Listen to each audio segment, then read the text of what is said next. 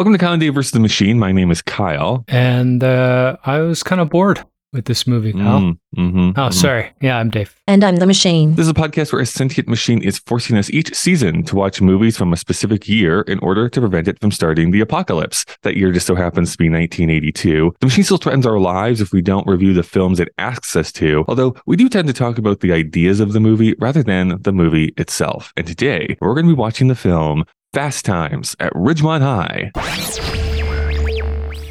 Universal Pictures presents everything you always wanted to do in high school with everyone you always wanted to do it with. Hey, bud, let's party. They're the students of Ridgemont High. Brad Hamilton, the fast food king. I shall serve no fries before their time. It says 100% guaranteed, you moron. Mister, if you don't shut up, I'm gonna kick 100% of your ass. Charles Jefferson, a man. Of course, a big thank you to our patrons over on Patreon. Their contributions help us continue the show since, the machine doesn't help us pay for these movies. Plus, each month we do a bonus episode over there.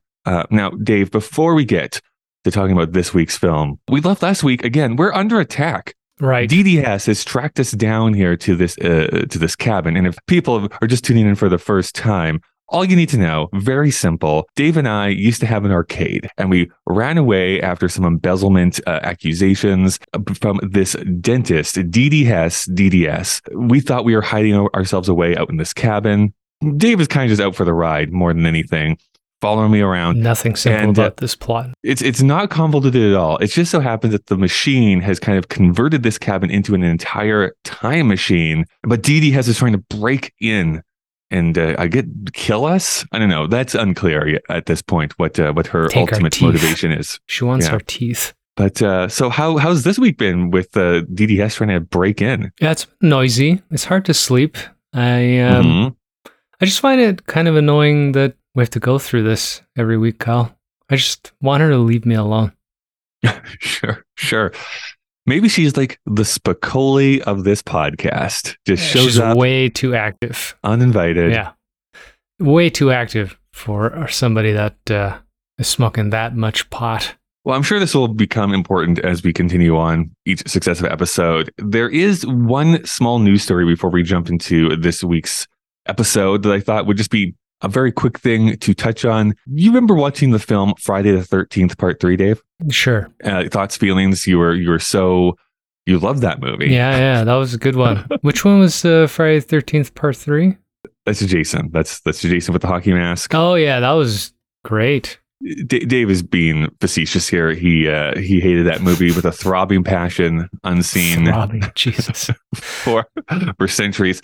We mentioned in that episode how the rights issues for Friday the 13th are very convoluted right now. Like there's been attempts to reboot it, remake it, make other properties from Friday the 13th, and it just has been stuck in legal issues. Good.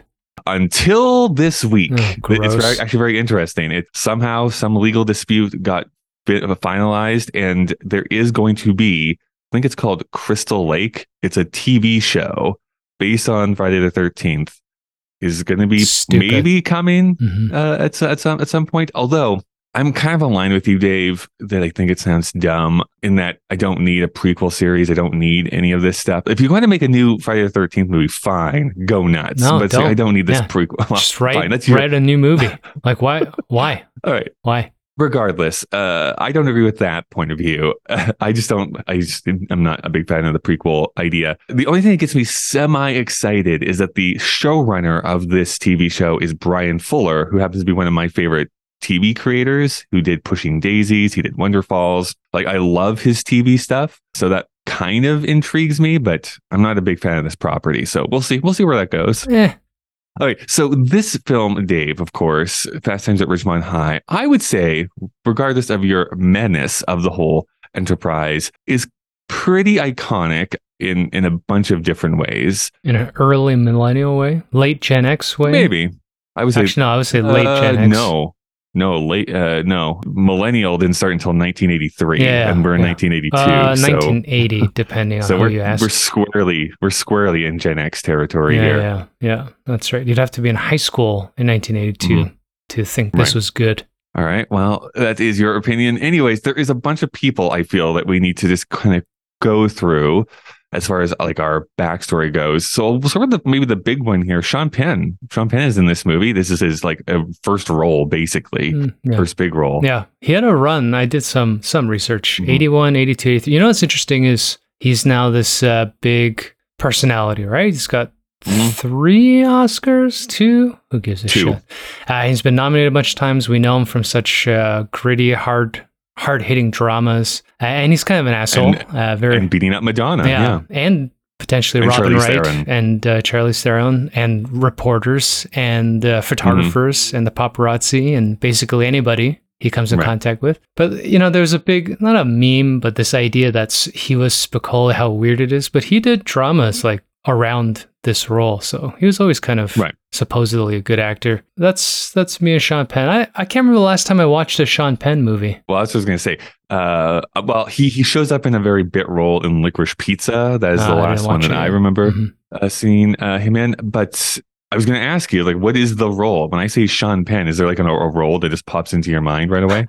The Secret Life of Walter Mitty. Shut up. That's so weird. That's the first one that pops into mind. No, I don't know. Dead Man Walking. That was like so long ago. I'm just trying to think.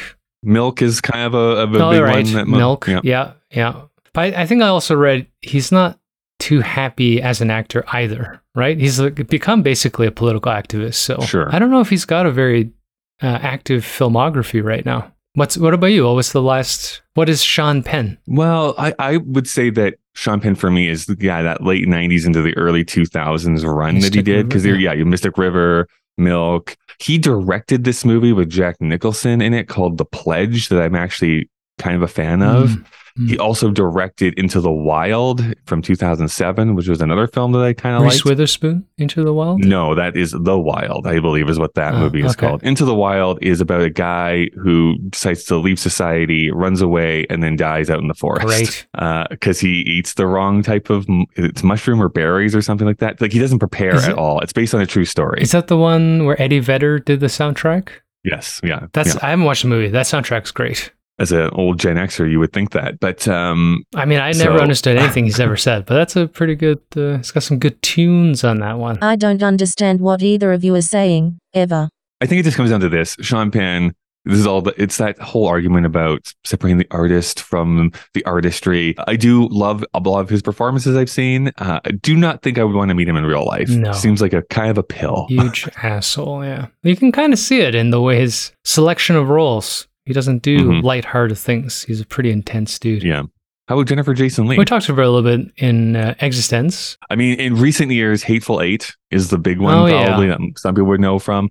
She was in this other very, very weird movie directed by Charlie Kaufman, which is like, of course, it's going to be weird if Charlie Kaufman is involved, but called Anomalisa, which I think she does a great vocal performance inside of that. And she was just in another movie I watched here recently too, like a recent movie that I can't remember. Let me look it up. She's like on the fringe, I think, like as far as her acting personality. She likes kind of odd things. But as we talked about in the Extends episode, I think was that a bonus episode? It doesn't matter. She's got some trauma because her dad was decapitated by a helicopter. Oh, is that the one in the Twilight Zone? Yep. And that we talked about? That was this year, 1982. Yeah, well, that's when they were filming it. It came out in 83, but yes. Yeah, so... we talked about that. Don't you remember me bring that up in an episode that's what I'm saying. We've talked about it. I literally started off that way by saying we've talked about this before. No, but I guess just to tie into her being, she's not in the public eye and she plays roles that are not looking to be mainstream, I think, in my mind, so... Yeah, I would say so. I mean, again, I think she's had a bit of a career resurgence, more so in like the last 10 years or so. Honestly, I remember in The Hateful Eight a little bit it being one of those things like, this is a comeback again. Oh, I don't know. And it's like, I know the name. It's like, I couldn't like put her into any film role. Like, I don't remember seeing a lot of her in like the 90s, for instance, when I was watching a lot of stuff. Yeah. But like recently, she has a part in Annihilation that came out in 2018. She was in Twin Peaks, the Return, the new. I'm shrugging. I don't know if they can hear it. Okay. I mean, you can shrug all you want. These are like highly acclaimed roles that she's doing. Not any personal thing to her ability. I don't mind her as an actress. The Netflix TV show Atypical, she's the mother on that. Nothing. So yeah, not in my algorithm. Not in. The other one I saw, it was a Possessor, is the one that I was actually thinking of, which is the Brandon Cronenberg movie, which is one of the most disturbing things I've ever seen in my entire life. Maybe I'm just a weenie about it, but there's a moment that happens in that movie that I'm like, I don't enjoy this. That's why I don't watch movies of this nature unless you make me. Dave loves complaining about stuff he hasn't even seen. Okay, how about the director, Amy Heckerling? Well, it was interesting. You know me, I don't have the name recognition. But you've probably seen a bunch of her movies, even though you didn't know it. Yeah. I'm looking into it and I'm like, oh, she did National Lampoon, whatever. Look Who's Talking, Clueless. Like, she's pretty accomplished as an actor, as a director, sorry. Again, these are not films that are necessarily in my algorithm, but I've watched them all, so, you know, she's a big deal. We'll just do the trivia stuff. There's a couple of interesting things about her. Such as? Her daughter. Do you know about her daughter? No, I guess I don't. She was married to someone named Neil Israel for a bit, and she had a kid. Okay. And she told her daughter that Neil Israel was her father, but it turns out her daughter's actual father is Harold Ramis from an affair. Oh my God. Isn't that interesting? Oh my God. And then even weirder was she directed Night at the Roxbury, which was one of my cult favorite comedy films. She was apparently sleeping with Chris Kattan, which is weird enough as it is. Yeah. What's even weirder is Chris alleges that Lorne Michaels told him to seduce her in order for her to direct this film. What? That's so wild. That's so wild on so many levels. Of all people, right? I was going to say, like, of all people, Chris Kattan is going to be the person who got famous for playing a monkey bellhop. A monkey boy, yeah. All right. Well, that's a thing. I think the biggest thing for me, I'm the Clueless fan, probably, of the two of us. There is something about Amy Heckerling that, for many people, she makes the defining high school movie of the 80s and then makes the defining high school movie of the 90s. So it's in a 15-year gap. So like there's a 15-year gap between those two movies, but it's kind of interesting that she's able to knock that out. I think Look Who's Talking is probably more iconic for maybe me and you than it is to anybody else that's younger than us. I don't even remember the film that much. I mean, I think if you said Talking Baby, everybody's going to go Boss Baby now. So yeah, that's true. I do think my mother took me to see that movie in the theater, the first one, Look Who's Talking, which starts off, if I remember, unless I'm confusing this with another movie, doesn't that movie start off with sperm floating in a fallopian tube? I'm pretty sure that's how that movie... Isn't that a Woody Allen film? No, because the baby is voiced by Bruce Willis.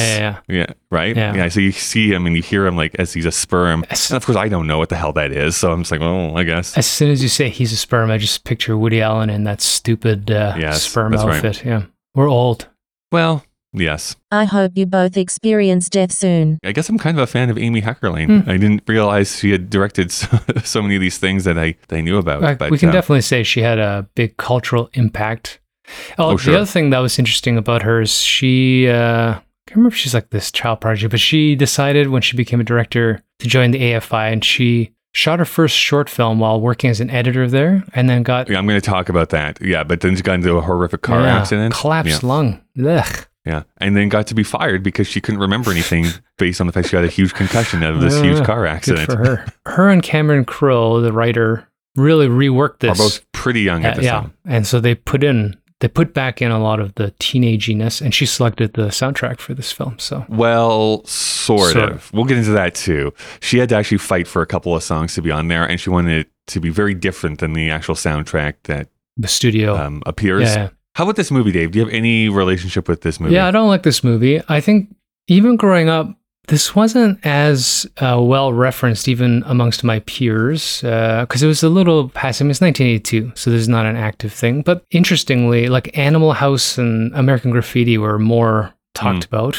I think, growing up. Like, you know, Clueless or so many, American Pie or any coming of age comedy. The people who love it are obsessed with it. Everybody knows about this character Sean Penn plays, Spicoli. Yeah, so when I finally I didn't watch it in my youth. I watched it probably in my 20s, and I don't like it. I don't hate it, but I didn't get that thing where like, oh, this is a fucking classic, man. I really identify with this experience of high school. I have never seen this movie before today, so I've heard it referenced. I guess to your point, maybe this is going to show my hand a bit here, but I have seen those other two movies that you referenced, Animal House, American Graffiti. Those seem to be much more in the popular culture as I was growing up than this movie was. Although it was referenced. Like, I did know the name Fast Times at Ridgemont High. I knew the character of Spicoli. I think that there was probably parodies or something that I was familiar with, or references rehashed, to it. Right? I mean, this is not that different from American Pie or what was? Sure. I was thinking of another one.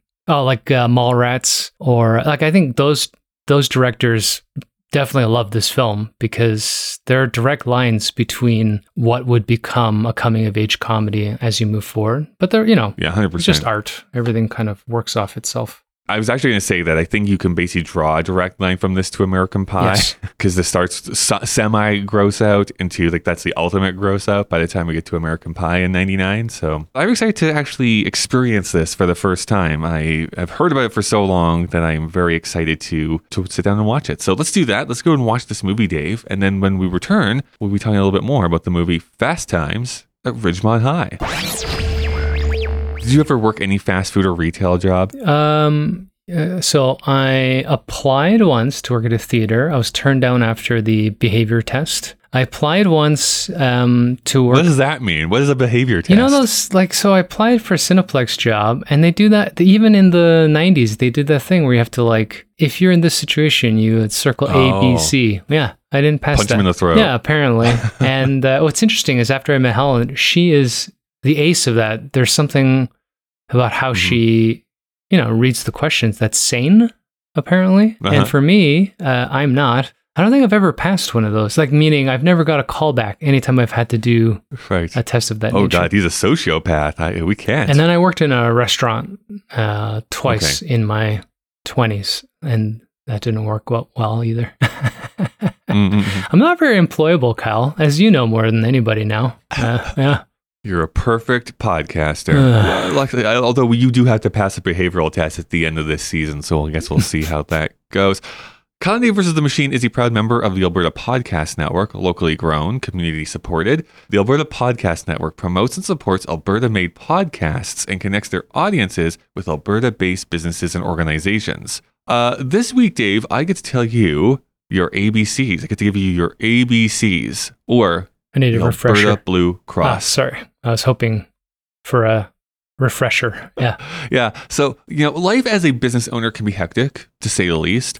Alberta Blue Cross understands that, and they offer flexible health, dental, life, and disability coverage for your employees.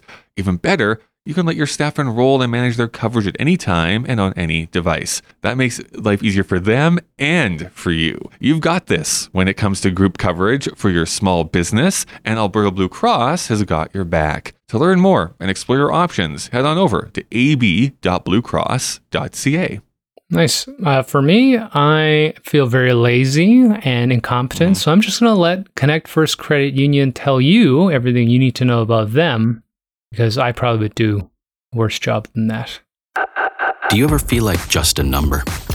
A digit, a denominator, a decimal, another cog in the big bank machine, waiting on hold, online, never on time, and always on your dime. Like your worth is only calculated by your net worth. In a world full of numbers, it's nice to know there's a place where you're not one. Connect First Credit Union. Bank on a brighter future.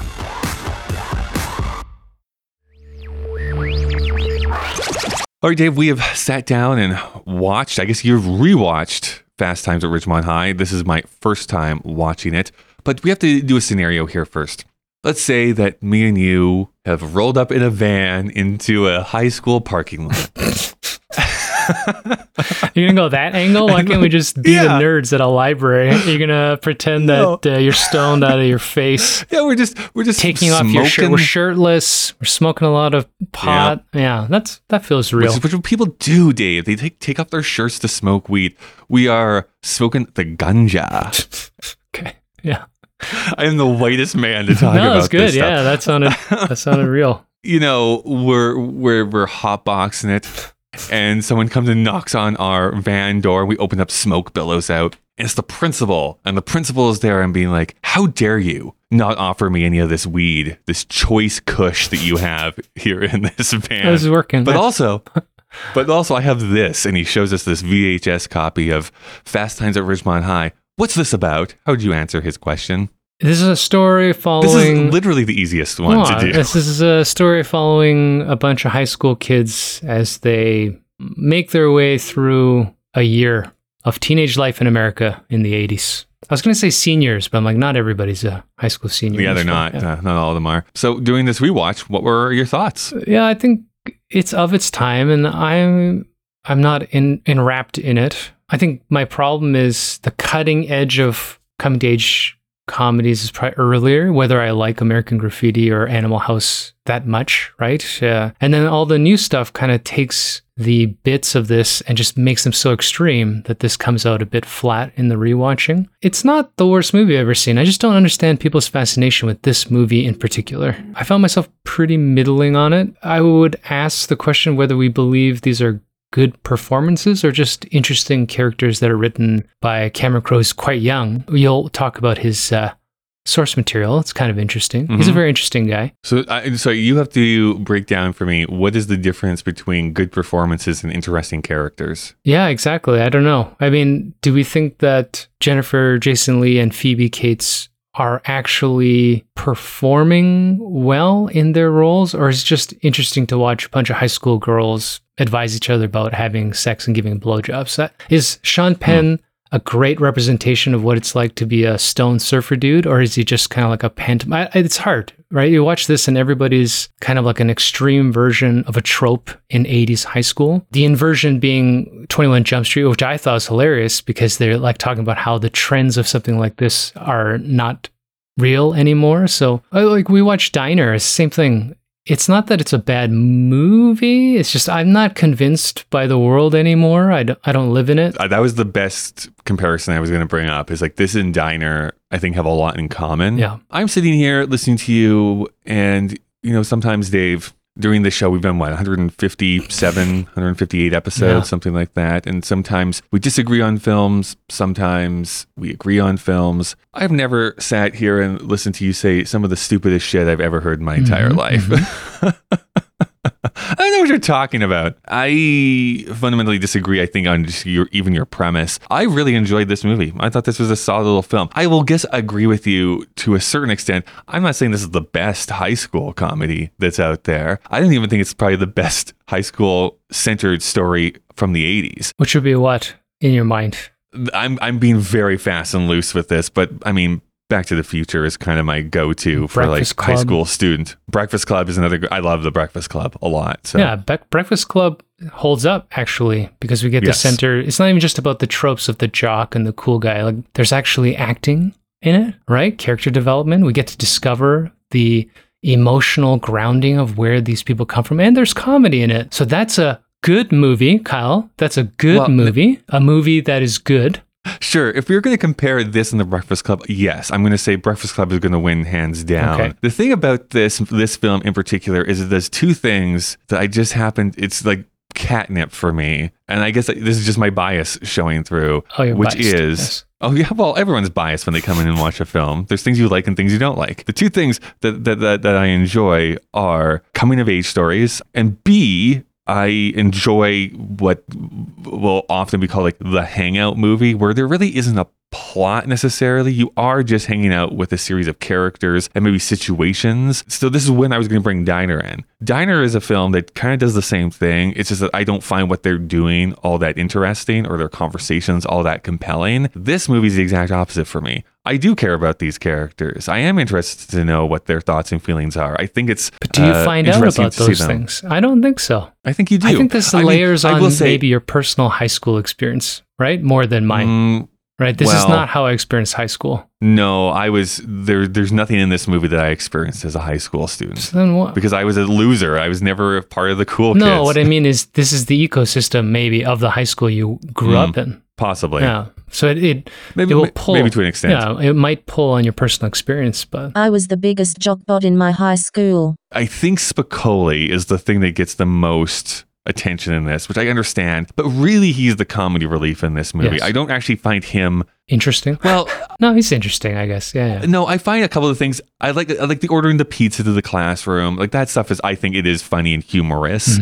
But I almost find him a caricature of a high school student rather than a real person. Not all Jennifer Jason Leigh is the heart of this movie, and I actually really, really enjoy seeing her progression through this film. I think this must be in part Amy Heckerling's contribution into the script, in that I think it was at the time, and still kind of is, just a different outlook, I guess, to see girls wanting to have sex but not labeled as sluts for wanting to have sex. Like, I think that whole storyline is handled pretty effectively, where it's like, yeah, both of these people want to have sex with each other because they're teenagers, and one of them is punished for wanting to do so. So I don't know. I just find that interesting and refreshing. Okay, again, a small criticism.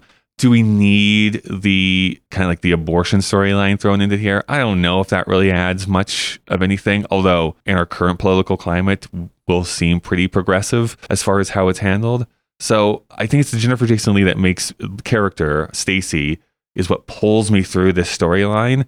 And there's bits and gags that are thrown into here that I have to admit, I laughed and I chortled at certain sequences and scenarios. But it's gently humorous. I enjoy the characters.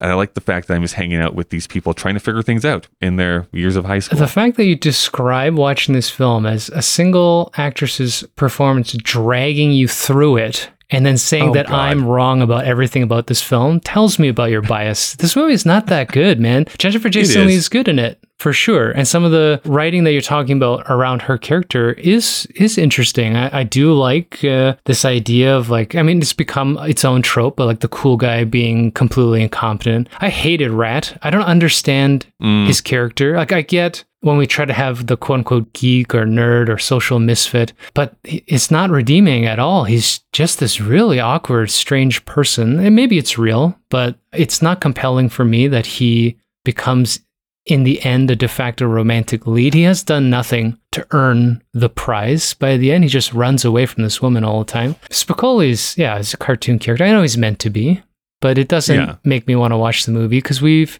got better cartoon characters. He's not a Will Ferrell or an Andy Samberg, or like a total buffoon, right? He's the proto-buffoon, which is fine. And that's why if I was growing up in the 80s, like a teenager in the 80s, and I watched this, I would definitely feed it. It would definitely feed me, or I would feed into whatever the right direction that is. But as a child of the 90s, like growing up as a teenager of the 90s, I don't care. Well, I do care, and I think people will if they sit down and watch this movie. I think that it's effective at what it leads out to do. I wonder if, like, having never read the book that this is based on, that Cameron Crowe wrote, my understanding, maybe you have a different understanding, my understanding from reading the synopsis is that it's like, I don't know, each chapter is focused on a single person that he actually did talk to and like follow around over like this set. I think it was a year that he was in this school, or at least a few months that he was in this school with. And I wonder if that is part of maybe this issue of it not being like a cohesive plot, because life doesn't have a cohesive plot. And he's trying to mash these characters to make it feel like there's a progression of things. I don't know. I don't know what your feelings are. Well, I don't know anything about the book. I only know about the idea that he's this child prodigy, right? He's graduated at 15. Almost Famous is basically an autobiographical, semi-biographical idea of his experience becoming a Rolling Stone reporter in his teens. It's fucking crazy. In his teens, yes, at 16 years old. So this project was him apparently going to the magazine and saying, look, I can still pretend to be a high school. It's there's so many movies now about this, and just make an account of what high school life is right now. So I don't know if he stayed there for a full semester. I don't know how much of it was like an interview process or actual ambiguous observation as he's kind of just hiding in the shadows as a teenager. I don't know, right? If each kind of piece of that book was focused on an individual experience and you're trying to shoehorn them into a 90-minute film, you would get something as disjointed as this. I mean, I'll give the movie credit. I think this is just any high school movie. It's not really a problem of needing a single coherent plot. I don't think that's what I didn't like about this movie. I like this idea that we've just spent a year at this high school and we've tried to figure out how people relate to each other. I wasn't as enamored as you with the individual characters that are in it. Wait until my movie comes out where I dress up like a normal teen and then slowly destroy every single student to feed my bloodlust. Well, let's get into more of that here in a moment. Let's do some of this backstory here. So this movie opened up on August 13th, 1982. Currently has a rating of 3.5 on Letterboxd, has a 7.1 on IMDb, 61 on Metacritic, and on Rotten Tomatoes, from 59 critics, it has a 78%, and from 100,000 plus users, it has an 80%. See, it's not that well loved, actually. Well, I mean, it's a passing grade, Dave, and by the sense of it, you're giving this a failing grade. I'm just saying, it's interesting that this thing's taken up some cultural zeitgeist, or at least Spicoli has, but it's not actually that much of a populist opinion as far as our experience with some of these other films we watched over the last couple of years. Available on DVD and Blu-ray, currently available to purchase or rent on iTunes or YouTube. Its budget was $5 million. It would go on to make $27.1 million at the North American box office, at least, which if you adjust for inflation is $83 million. In a weird way, I'm actually kind of fascinated that there was never a sequel made of this movie, just based on the fact that it was a hit. Just based on the fact we watched Grease 2. Well, there's American Graffiti. Like there's a sequel to that. Yeah. So you would just think. Its plot description from IMDb is: a group of Southern California high school students are enjoying their most important subjects: sex, drugs, and rock and roll. Yeah, great. I can see why you love this so much. Right. Yeah. Now it's time to play everyone's favorite game. Guess that tag. Dave, you know that when you go to see a movie at the movie theater, you see that row of posters. Maybe you are about to go and see a preview of Avatar: The Way of Water. And that tagline's like, it's wetter than you remember. James Cameron's going to make you wet. There is, of course, a little phrase that they put onto those posters to entice you to actually want to come and see their films. And so there was a tagline for this movie. I'm going to give you three options. One of them is the actual tagline that was on the movie poster from 1982. Two of them are completely made up by me. Is the tagline to this movie fast cars, fast girls, fast carrots? Is it whoa dude? Or is it the life of the American teenager? Couldn't be any more different. Great. I'm going to go with two. Whoa, dude? Yeah, why not? No, Dave. It is the stupidest stupid one. Fast cars. It's actually, I kind of abridged it a bit because it's actually fast cars, fast girls, fast carrots, ... Fast carrots? Were there carrots in this movie? The blowjob scene is with carrots. Oh, wow. Yeah, that was... But man, that is quite a... That's awful. A reach to market this movie, I would say. I mean, I did read that the studio did not market this movie, so I guess I shouldn't be surprised, but Jesus. Dave, do you think we could somehow weasel our way in to a studio and say, we can write better taglines for you? Well, no, they wouldn't let us in the door, but we could write better. Actually, I don't know what I would write for this. Dumb and Dumber. You want to talk about the legal? Spend your money on a different movie. Go see Blade Runner. That's what your tagline would have been for this movie. Oh, man. All right, so that stars Jennifer Jason Leigh as Stacey Hamilton, Sean Penn as Jeff Spicoli, Judge Reinhold as Brad Hamilton, Robert Romanus as Mike Damone, Brian Becker as Mark Ratner, and Phoebe Cates as Linda Barrett. Anything you want to say about any of these actors? Not really. Phoebe Cates was almost a big thing. Judge Reinhold's a pretty big name. Beverly Hills Cop. I would say him and right? I was going to say like Judge Reinhold, Phoebe Cates. I think both are in a similar case where their 80s are pretty good. Yeah. And then it's completely fallen off the map. Like if you're an 80s kid, you'll know the name Judge Reinhold, but no one outside of that knows who he is. No. Although I will say one of my favorite jokes on Arrested Development is the judge. Judge Reinhold being an actual judge. That's because it was written by people who are our age. When will Judge Reinhold's renaissance happen? Phoebe Cates, the only thing interesting I found about her is that she was family friends with Andy Warhol. Weird. Yeah. Okay. And then she's married to Kevin Kline. So we may have talked to her about her briefly, Sophie's Choice. I don't remember. We probably did. Yeah. Not her career. Are they still married or no? Apparently, they have 2 kids. Okay. There's no note about them being divorced. Unlike Mr. Sean Penn, who just can't keep his hands to himself. Literally. I know it's a presumption of guilt, but Jesus, what a pattern in his life. Cinematography is by Matthew F. Leonetti, who we've already talked about because he did the cinematography for Poltergeist. Oh. So 4 other movies that he has been cinematographer for that I didn't mention in the last episode were Weird Science from 1985, Commando from 1985, I like Commando, Mortal Kombat Annihilation from 1998, and Dumb and Dumber 2 from 2014. Dumb and Dumber 2. All right, this is written by Cameron Crowe, based on his own book, Fast Times at Ridgemont High, a true story, directed by Amy Heckerling. We've kind of already talked a little bit about Cameron Crowe. I should have asked, are you a fan of Cameron Crowe's movies? I mean, Almost Famous is good. He's got so many. Say Anything, that's also an iconic one. The third time I watched it, I realized, I don't know if I'm that excited by that movie anymore. He did Jerry Maguire. I didn't know that. I didn't know Jerry Maguire was his film. There's another one. I mentioned this a few episodes ago. I'm probably the only person who actually likes Vanilla Sky. Oh yeah, Vanilla Sky. But that's a Cameron Crowe movie. Richard Linklater starts taking over the Cameron Crowe world, right? Actually, that's a good call. I would actually agree with that. I think that Richard Linklater starts to do Cameron Crowe better than Cameron Crowe does it. So because like Elizabethtown, Aloha, like those the controversy of the white facing or so Cameron Crowe, he, as we said, is kind of this child prodigy. He's interested in journalism at an early age, begins writing for a school newspaper. At the tender age of 13, he begins submitting music reviews to the underground publication, The San Diego Door. So at this impossibly young age, he starts working for Rolling Stone at 16, where he follows the Allman Brothers Band while they're on tour, while also interviewing not just the band, but the road crew. Not a clue. I know some of their songs, but that's about it. Dwight and... is it George? Eisenhower. No.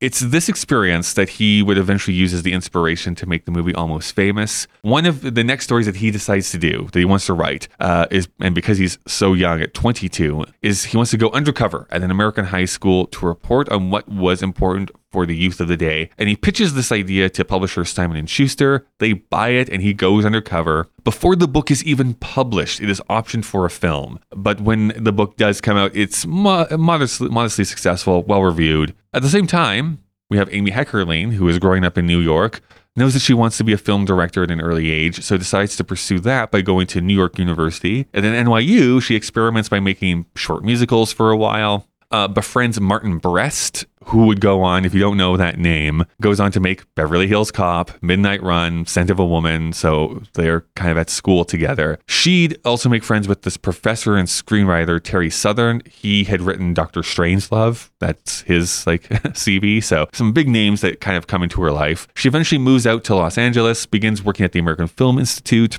and it's the short film Getting It Over With about a woman determined to lose her virginity before she turns 20. So it takes place over one night. She finishes the edit, jumps in her car, and is in this terrible, terrible car accident, which we kind of discussed. Collapses her lung, scrambles her short-term memory. So she's fired from her job at the American Film Institute because she can't remember things as well anymore. But she does have this finished short film, and she decides to show it off, and he gets this great reception. People really love it. One of the people who absolutely adores it is this guy by the name of Tom Mount, who is then the president of Universal Pictures. However, he says that they can't offer her a job without her having an agent first. So then she's desperately trying to find this agent, and he just has no luck finding someone who wants to pick her up, which I find, just as an aside, feels weird to me. If I went to an agency and said, like, listen, the head of Universal is going to say that they are going to give me a writing job or directing job. I don't understand why an agent wouldn't jump at that, but it's because she's a woman. Know. Do you think so? Yeah. I don't know. How many women directors are working that well in the studio system? Still pretty small. I think we've only talked about one other woman filmmaker this year. And they and they disappeared too. And that one didn't even get wide release. Anyways, so after a few months, Tom Mountain just calls her up and says, I'm going to give you a job. I'm tired of waiting for an agency to pick you up. As a first-time director, they give her some scripts to read through, and the one that pops out to her is the one for Fast Times. She also reads the book and decides that she wants to rework the script, so she sits down with Crow, and they get into it and produce this finished version that we see on screen. Now, you mentioned about her picking out the music, which is somewhat true. In the script, it was noted that what the kids were going to be listening to were things like the Eagles. Heckerling didn't like them and was like, I don't want to have music in this movie that I don't like. You don't like the Hotel California vibe? Huh. Strange. Well, I have to say too, I mean, I know her and Crow are basically the same age, like within a couple of years of each other, but his tastes definitely skew older than what like the youth of the day was listening to. He was touring in the 70s. So. Yeah. So she wanted to use stuff like Fear, the Talking Heads, the Dead Kennedys, Oingo Boingo. The only one that she convinces the studio to use is Oingo Boingo, who plays the final track over the credits. And so we can blame her for Danny Elfman's career. That's probably not true, but this is also the launching pad for so many young actors. We have Nicolas Cage shows up for a second. Forrest Whitaker is in this movie. Sean Penn, Anthony Edwards. Like, there's just a whole bunch of people. Eric Stoltz. Remember when Eric Stoltz was supposed to be a thing? Eric Stoltz. Going back to Future, he was cast and shot scenes before they fired him. There's also apparently, this is something I didn't know. I didn't know that Cameron Crowe was married to one of the singers from Heart. Did you know this? I don't know. No, I didn't look that up. She is the person who like waves at them from the car. Like they come up to an intersection at one point in the film and there's someone who waves. Yeah, she laughs at Judge Reinhold's pirate costume. Okay. Correct. Martin Brast, who I mentioned, has a cameo in this movie. There's a bunch of other people who just make short little cameos. Great ensemble. Kind of like American Graffiti. Yeah, a little bit. So its release makes 6 times its budget. Mixed to positive reviews, though, has gained a cult status over time. Led to a television series a couple of years after this. It only lasted a season. It is Spy number 1075 of the Criterion Collection. And I thought this was just interesting. There's a critic that I happen to really like. Her name is Dana Stevens, and she wrote about Fast Times. And a part of that is, Fast Times is the polar opposite of exploitation. Heckerling's film is a raunchy crowd pleaser, replete with stoner humor, a masturbation gag, and a blowjob tutorial that makes use of school cafeteria carrots, but is also attuned to the emotional lives of teenagers, girls and boys, in ways that places it far ahead of its time. Great. Very talkative this morning. All right. Well, I don't know. You just listed off bunch of facts. So I said, great. I'm not going to refute facts and figures. Yeah, I'm not going to refute what someone wrote about it. They wrote it. So great. What do you think? Why do you think one of them is wearing a Montreal Canadiens jersey? Oh, I missed that. Is that a thing? Oh, it's very prominent. Yeah, there's one scene where the person is like literally wearing a Montreal Canadiens jersey. I'm just trying to think, like, why in California is this kid wearing a Montreal Canadiens? They didn't have the NHL there yet in '82. I don't think. Anyways. The expansion hasn't been on the West Coast, so that's probably maybe someone on the production team. That's what I'm guessing. Is like someone in like sets or props or something was like from Canada or Quebec or something. It was like a huge fan. It's like, we'll just have him wear it. We'll be fair in it. One of the jokes I really love, there's the older man, of course, that takes Jennifer Jason Leigh on that first date to like that, whatever, the place to kiss and make out and have sex. And then he doesn't call her again. Like he stops talking to him. And I just love Phoebe Cates is like, he's a stereo salesman. Who cares? Like when he stops like talking to her. You love that, eh? I just think it's funny. It's like, why do you care? He's a stereo salesman. It's not like he's some important dude on Wall Street. The other one that I think is just like hilarious is when Judge Reinhold is giving himself a pep talk in that like dirty bathroom. Oh, yeah. About how he's going to break up with the girl. Well, not even that. It's just like, you're your own man. Oh, yeah. You're a self-made man. Like, you're good. You're great. And this is like, what is it? It's like hairy pussy or something like that on the mirror or whatever that's written on there. I just like the juxtaposition of that. Like, you're like trying to build yourself up in like the dirtiest bathroom in the world. You're saying it. I'm just waiting. Well, because you're doing nothing. I think it's funny. I think it's a great juxtaposition of trying to build yourself up in like the worst place to do it. The other one is that this gets right. This is why I asked you at the beginning whether you worked retail or food. This gets the experience of working retail 1,000% right. The mall environment, you mean? The mall environment, yes. But also the customer coming up, eating his entire meal and be like, can I get a refund for this? And it's like, no, you can't get a refund for this. And how helpless you are because like, well, I have to go by the policy, which means you have to fill out this form. It's like, no, just give me my money. It's like, I would love to, but I have to fill out this form for you. So just being caught in the middle of that. My other favorite funny scene is the guy who turns out to be a dirtbag giving dating advice. Like, this is what you do with a girl, right? You order for them. You do this. You pick them up in your car and you play them the second side of Led Zeppelin 4. Right.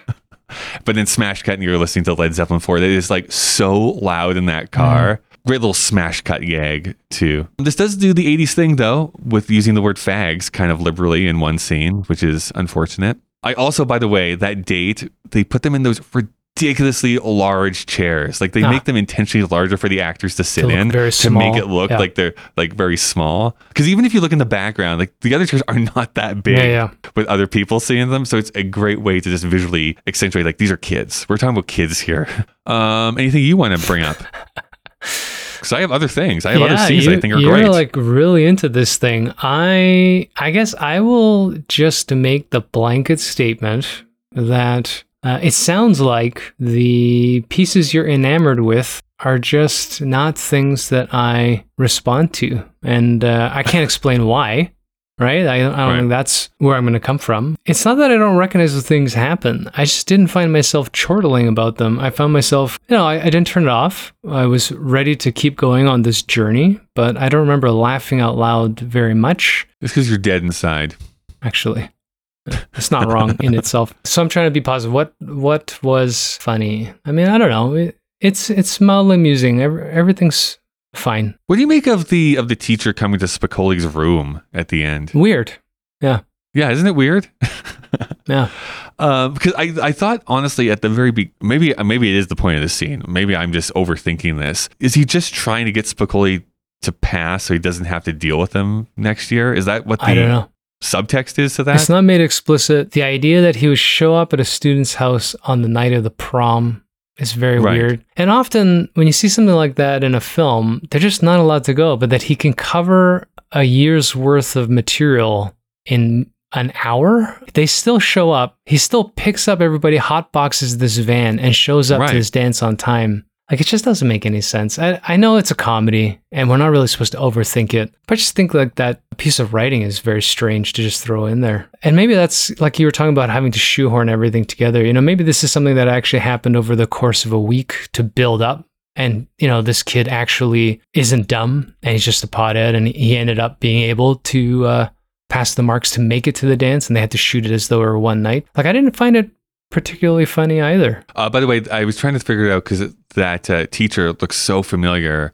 He was in the apartment 20 years before this, of course, but he's in the apartment. It does your most hated thing. I think unless I'm confusing with someone else, which now makes me feel bad. Aren't you the person who hates it when they put up those things at the end? It's like, this character did this, character did this. I don't know about hate, but I just think it's misused. And this one, it's particularly silly. But by that time, I was kind of divested. Is that the right word? Mm-hmm. So when the post-credit or whatever you want to, no, not pre-credit, as they were doing the where did these guys end up? I mean, they didn't even do it in an entertaining way. It was just a mess, I thought. I didn't think it was that funny. I think because I wasn't really into the characters individually, finding out where they were going to be in 5 years didn't feel important. Also, I think because the writer and director and the plot material are so young, their projection of where these people end up is like 2 years later. Like, who gives a fuck? Right? They're still dating. Who gives a shit? It's not reflective. Apparently have not had sex yet. So that's. It's like if you're going to do something like that, and you want to talk about when they're in their middle age, there might be something. Sure. But apparently he does save. Is it Madonna that he says that he saves? Oh, Sean Penn, and then he blows his money on a surfboard. I don't know, something. Which is weird that they actually did Prescient. end up dating for a bit. It's too bad that Weird Al and Madonna were never able to make their relationship work. There's one of the male characters who says, I like sex, in like the most teenager boy way that I thought was also very humorous. We're done here. All right. Well, the machine has said that we do have to wrap things up here. So we're going to go into Critics' Choice. Right. Learning about what some of the people thought at the time that this movie was released. I just wanted to say too, this is still fairly new that malls were a thing. I think that we shouldn't just gloss over that fact. I was reading it up just to be sure on that. Like technically the first mall was built in the 1950s or something like that. But like mall culture. As far as like mall culture and like mass like teenagers going to malls, right. Like it was very new at the time. So I don't care, but I should have thought about it a little bit because we tried to watch Physical on Apple TV. I don't like that show, by the way. That same theme came up, that this sort of mall culture is just appearing in the late 70s, early 80s. Like it's not a place where you go and loiter. It was, used to be just you get in and get out, the way I look at shopping. But that's a good point. Well, now malls are crumbling and can't stay open. Well, because they were never economically feasible in the first place. But yeah. Okay, that's a good observation. Dave, you know who you're aligned with here this week is Roger Ebert, because he hated this movie. He gave it 1 out of 4 stars. That's low for Ebert. Really hated it. And he starts off by going, how could they do this to Jennifer Jason Leigh? How could they put such a fresh and cheerful person into such a scuzz pit of a movie? Don't they know they have a star on their hands? If this movie had been directed by a man, I'd call it sexist. It was directed by a woman, Amy Heckerling, and it's sexist all the same. It clunks to a halt now and then for some heartfelt, badly handled material about pregnancy and abortion. I suppose that's Heckerling paying dues to some misconception of the women's movement, but for the most part, this movie just exploits its performers by trying to walk a tightrope between comedy and sexploitation. This movie could have been a lot more fun if it hadn't chosen to confuse embarrassment with humor.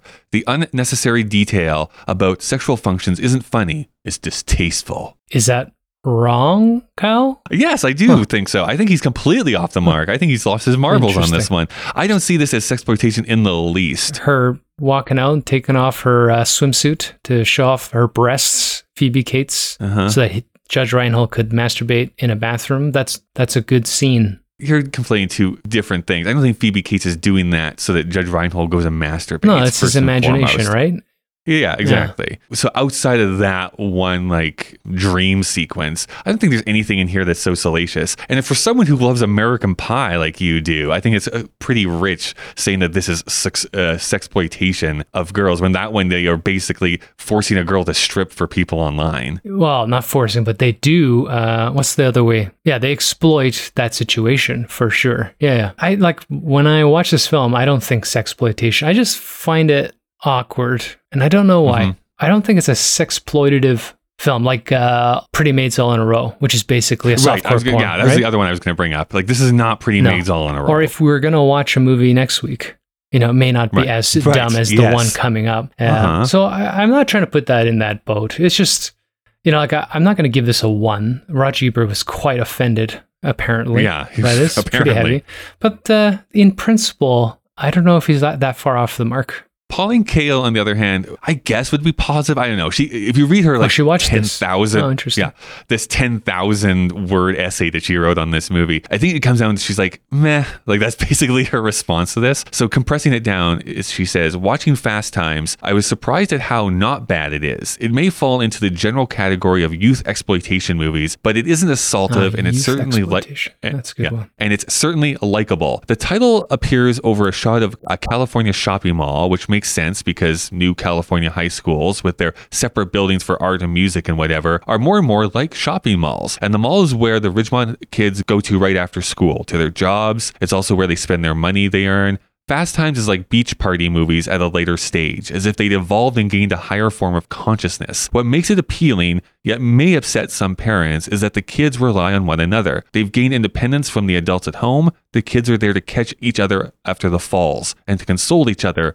They function as parents for each other. Too bad we don't get more Phoebe Cates' Linda. Stacy's the normal girl of the past, with her biology sped up. But Linda, who takes all her cues from pop culture, may represent a new, jaded, sullen mood. Nothing causes a light to flicker in her huge, shining eyes, and she doesn't look ahead much. She doesn't seem fully alive. Yet the friendships of the two girls, the matter-of-factness of it, is lovely. Linda may not know a whole lot about sex, but what she knows, she shares. And she sees the comedy in her own blank boredom. It is interesting that there's no parents in this movie outside of like that one teacher. Mm-hmm. So I think that's a good call out. All right, Dave. Well, we should rate this movie, but before we do, that's what Dave and I thought. What do you think? You can send any feedback to Kyle and Dave vsthemachine@gmail.com. You can also find us on Twitter or Instagram with the handle KDVSTM. We also release videos on our YouTube channel. And if you want to see the entire list of films we've watched and the ratings we've given, you can go to our Letterboxd page, letterboxd.com/KDVSTM. And if you want to support us monetarily so that we can continue doing this podcast and not usher in the next apocalypse, you can go to our Patreon page.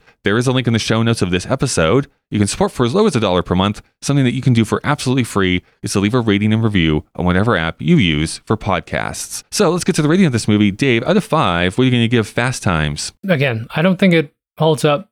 I don't think, it apparently has some cultural impact just for people our age. I don't think anybody younger than 30 knows who Spicoli is anymore. Yeah. I didn't hate it. I'm going to give it a 2.5. I should go lower, actually, but it's fine. I don't know. Again, I didn't turn it off. It's not $1 million duck.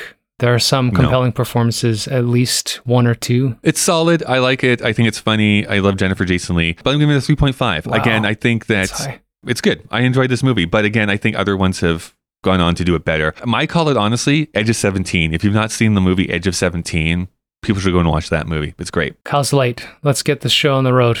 Where does it fit? And it's a first-time director. Go, go, go.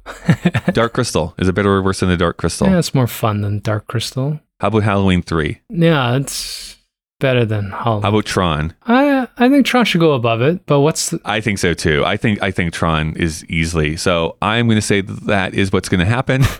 So what that means is it's going to enter into the new number 20 position, right below Tron, right above Halloween 3. It's basically what all of our movies recently have been kind of falling. Middling. It's in kind of like the middle portion of this list. But next week, I'm sure we're going to have a fun time because, Dave, let's push this button. We're going to watch Porky's. High class. I'm going to be so mad. That's going to be the one that I'm going to be like, this sexploitation piece of shit. You don't want to watch a bunch of prepubescent boys peeking through holes in girls' showers? That's not compelling to you? Yeah, I'm going to probably have a bad time next week, but we'll figure things out. Watch it be funny. Yeah, I was like, actually 5 out of 5. I'm giving this a 5 out of 5. All right. Well, Dee Dee's still trying to break in, but I have to leave right now. So we'll do more plot great. No, I'll handle it by myself. This is going to go well. Yeah, have fun.